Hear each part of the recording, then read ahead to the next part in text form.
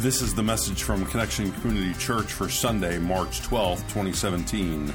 Broken Dreams Restored.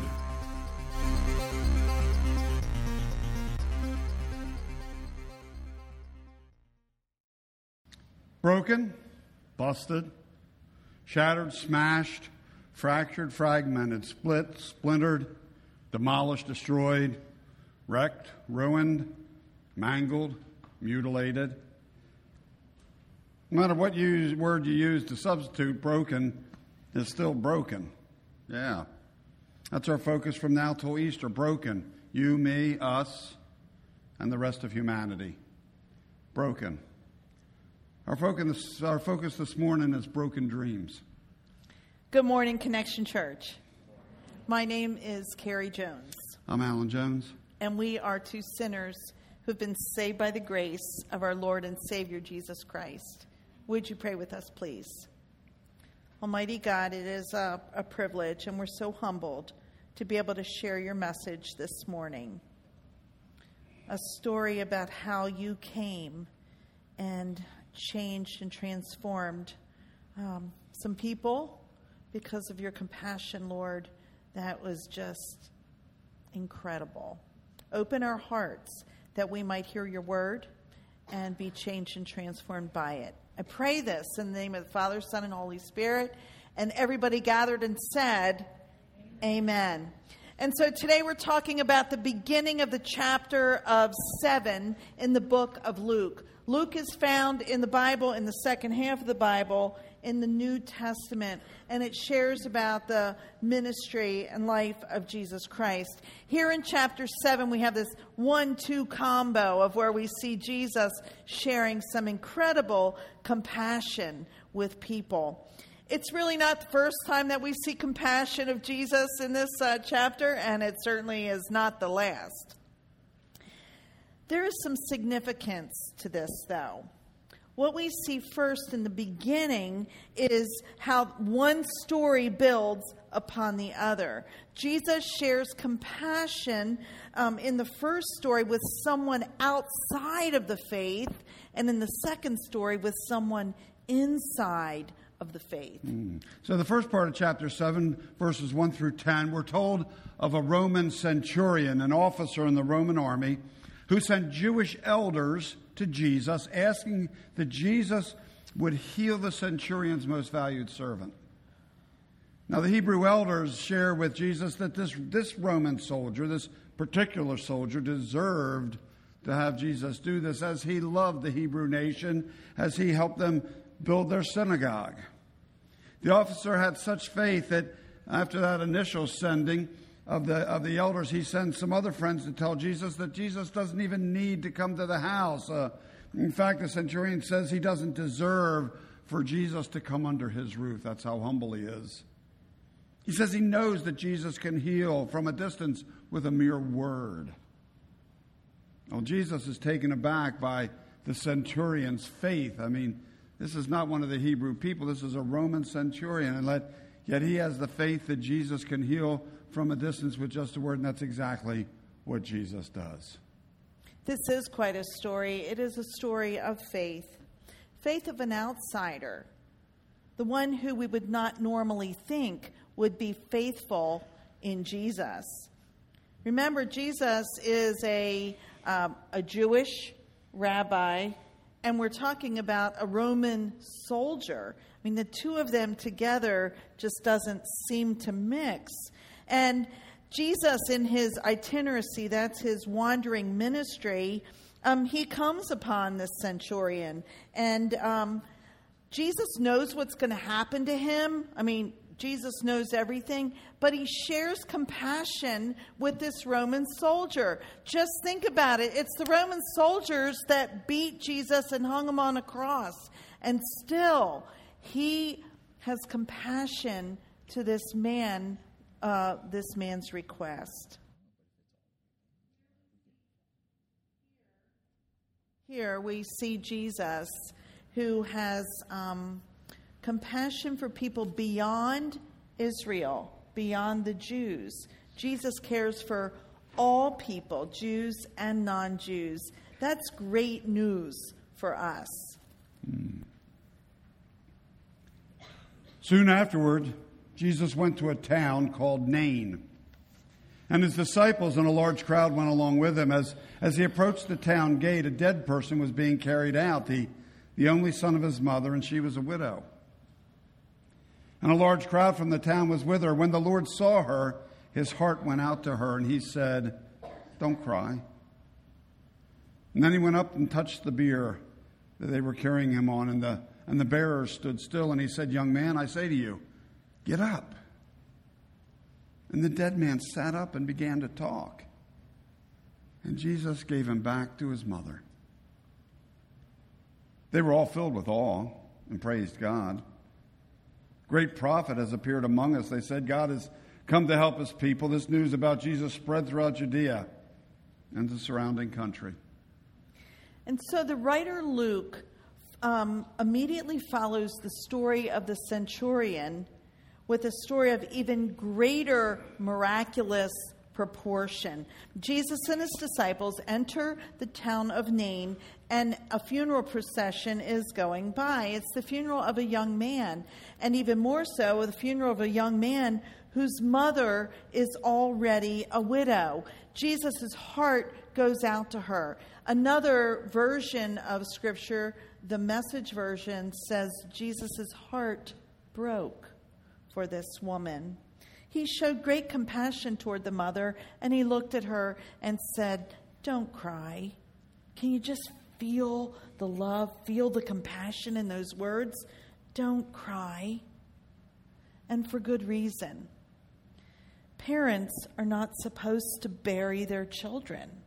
That is just out of order. As hard as it is, children, adults or young, we bury parents, but it is not the reverse. That doesn't seem to be how life is supposed to go. Even if a parent dies prematurely, even if it's a tragedy, it still is out of order. Children bury their parents, not the other way around. And that's especially true if the child's young. Now, we lost a couple of children through miscarriage, but we never have lost a child that was actually born. And so we don't actually know what that grief is. Have an inkling. When I was 13, my best friend died. And it's ironic how God works. As I had this already written, and then yesterday a Facebook post by his sister reminded me that March 11th was Chucky's birthday. So yesterday he would have been 63. I can't imagine what his mom and dad and siblings, how it's affected them, because I know it's had a lifelong effect on me. His mom and dad and sisters, people of great faith. And so I'm sure the loss of this son, brother, at times is still a source of grief and loss 50 years later. 50 years later. Something that's never, I'm sure, never quite made sense. Something you never fully recover from. You know, for those of you here today who have lost a child, our hearts go out to you.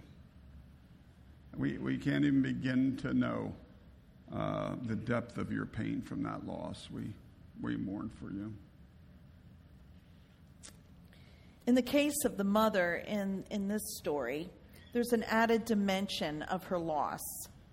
She was a widow, and so she already didn't have a husband, and it was up to her son to care for her and to provide for her, and now her son was gone. And so, this is not 2017. This is a couple thousand years ago, and life for women was very different back then. There was really no opportunity, and, the women were defined pretty much by their men. And so she had no one. Her husband was gone. Her son is now gone. Now, in Scripture, we read that, brothers or uncles or other male relatives would have cared for the widow. But in this case, we don't see anybody else coming on the scene. So this woman was all alone. In that place, in that time, it was a very difficult position for her to be in. And so she's broken. She's broken emotionally, I'm sure psychologically, soon to be financially broken, and probably spiritually broken as well, at least at the moment. You know, if you're a parent, you can't help but think ahead, future of your children. Is there an amen on that? You kind of look ahead, you plan, you hope, you dream, and in this case, all those hope, plans, and dreams, gone. And not just her dreams for him, her dreams for herself as well. The one she depended on, the one who was going to care for her, the one she loved, was no longer here. And so when he died, it took not only his future, but hers as well. Broken dreams. So it's no wonder that Jesus came on the scene. It's no wonder that Jesus' heart went out to her, that Jesus' heart broke for her. Jesus knew. Jesus knew the situation. Jesus knew her grief. And he knew what her future looked like without her son. And so his words went out to her. Don't cry. The young man was being carried on what's called a bier. Now that's kind of a wicker stretcher on which they would carry the body. No casket, especially no closed casket. The body would have been wrapped in a burial shroud, like a linen sheet, face exposed. The men would take turns sharing the honor and privilege of being the pallbearers. They were on their way to the burial grounds that would be in some caves a few miles outside of town where all the dead were buried. Jesus touched the bier, and the bearers stopped and stood still. Then Jesus went up and touched the bier. They were carrying him on, and the bearers stood still. He said, "Young man, I say to you, get up." The dead man sat up and began to talk, and Jesus gave him back to his mother. I don't know how many times I've read this story over the years. I'm very familiar with it, but every time I just can't imagine what it must have been like to be in that funeral procession that day. Can you? I mean, here's this guy, he's dead and gone. Jesus says the word, and he sits up and starts talking. That must have been wild. We thought last week cutting the hole in the roof and lowering the guy down by, 4 guys lowering him down, the paralyzed guy. We thought that was pretty miraculous. I think this one trumps that one all to pieces. Oh, my goodness. Get up. And he does. And he begins to talk. And then just such a great line. Jesus gave him back to his mother. I mean, it's not physically. I mean, it's emotionally giving him back, financially giving him back, psychologically, spiritually. In other words, restoring mom as well as restoring the young man, restoring mom to the place she had prior to this young man dying, restored, the dreams that were broken, restored. Wow. This is not the first time in Scripture where that we see someone raised from the dead. In the Old Testament, the first half of the Bible, there are 2 prophets. Their names are very similar, Elijah and Elisha. And they also returned dead sons to their mothers. In fact, the story of Elijah closely mirrors our story today, as the mother was a widow as well. And so the people in the funeral procession that day with the widow of Nain, they were familiar with the Hebrew Scriptures. They were familiar with the Old Testament. They had possibly heard about Elijah restoring or raising someone from the dead. They may have read it, but this time they saw it with their very eyes. They saw it played out, how Jesus raised the young man from the dead and gives him back to his mother, broken dreams now restored. Broken dreams, we all have them from time to time. Broken for one reason or another. The widow from Nain's were broken with the death of her son. When Jesus saw her, his heart went out to her. His heart broke along with her heart, along with her broken dreams. This is an important part of today's message. Hear this. When your dreams are broken, Jesus' heart goes out to you as well. Because Jesus cares about your dreams. Maybe yours were broken because of death. Maybe illness. Maybe because of a broken relationship. Maybe your dreams were broken because of something you didn't do. Maybe they're broken because of something you did do. Maybe they broke because of a change of financial status, change in location, change in job, change in family, change in friends. Whatever the reason, the dreams sometimes are broken. And when they're broken, here's a little word of caution. We have to be careful because the disappointment of too many broken dreams can lead us to stop dreaming because we don't want to have our dreams broken again. Even though our dreams may be broken, here's the good news. They don't have to stay that way. They don't have to stay that way, especially when Jesus is part of the mix. Jesus is in the restoration business. Jesus wants to restore you and your dreams. Jesus restored the dreams of the widow at Nain, and Jesus can restore your dreams and mine as well. I mean, he gave the son back to the widow. We're not sure how your dreams will be restored.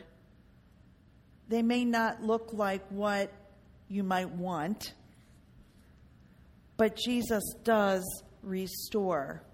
It could be through a sense of peace. It could be through feeling joy again in the midst of chaos. It could be all kinds of ways. It might look different than what we're asking for or longing for or hoping for, but Jesus will restore. It will be according to what Jesus does, not our plan. We're not God. Jesus is God. And in some cases, and maybe more than some, in many cases, Jesus' restoration even looks better than what we could imagine. Because our minds are like in this little box, and Christ sees the big deal picture and can just take the pieces. I have this visual of my heart being shattered, and it has a number of times, in a million little pieces, and just taking one piece, putting it together, and eventually I felt whole again. I felt restored. That not, things didn't get better, but my heart did. That's how Jesus restores, if we let him. Yeah, we often say around here, God doesn't waste a hurt. And we wouldn't say that God necessarily broke your dreams, but God can certainly take those broken dreams and bring something good out of them. Somehow. Some way. Maybe you're broken because of a lost job. I don't know. Maybe Jesus has a job in store that gives you more time with your family and more time with him. Or maybe he's got a place of employment that needs a Christ follower in the middle of that company. Maybe you're broken because of a change in location. And maybe that change is going to allow you to use your spiritual gifts like you've never used them before. And maybe you're broken because of a change in financial status. Maybe Jesus wants you to get a different job where there's maybe less emphasis on money and more on relationship. Less focus on job and maybe more on him. I don't know, but Jesus has it He's got it in hand. Several months ago, we had a town hall meeting. It was on a Monday night. A number of you were here. And we were at the point in the life of our church where it felt like dreams were broken. One obstacle after another. And during that time, we had sent out bids to 3 different builders, and we had gotten their cost for the project, and it was $2 million over what we ever dreamed. And so that seemed like a deal breaker. It seemed like we were done and our dreams were broken. And that's where God shows up again and again and again. Obstacle after obstacle after obstacle is filled with miracle after miracle after miracle. The $2 million gap went out the window when our builder, PHB, came on the scene and showed us a different plan and took over. And so here we are today, and who would have imagined? We never thought. We were told that we couldn't get a $3.8 million loan, and guess what? We did, because God made it happen. It's nothing about us. It's all about God. And so the dream has been restored, and we get to be a part of that, and we get to be a part of the legacy, and not just about us, but about generations to come. That's the cool thing.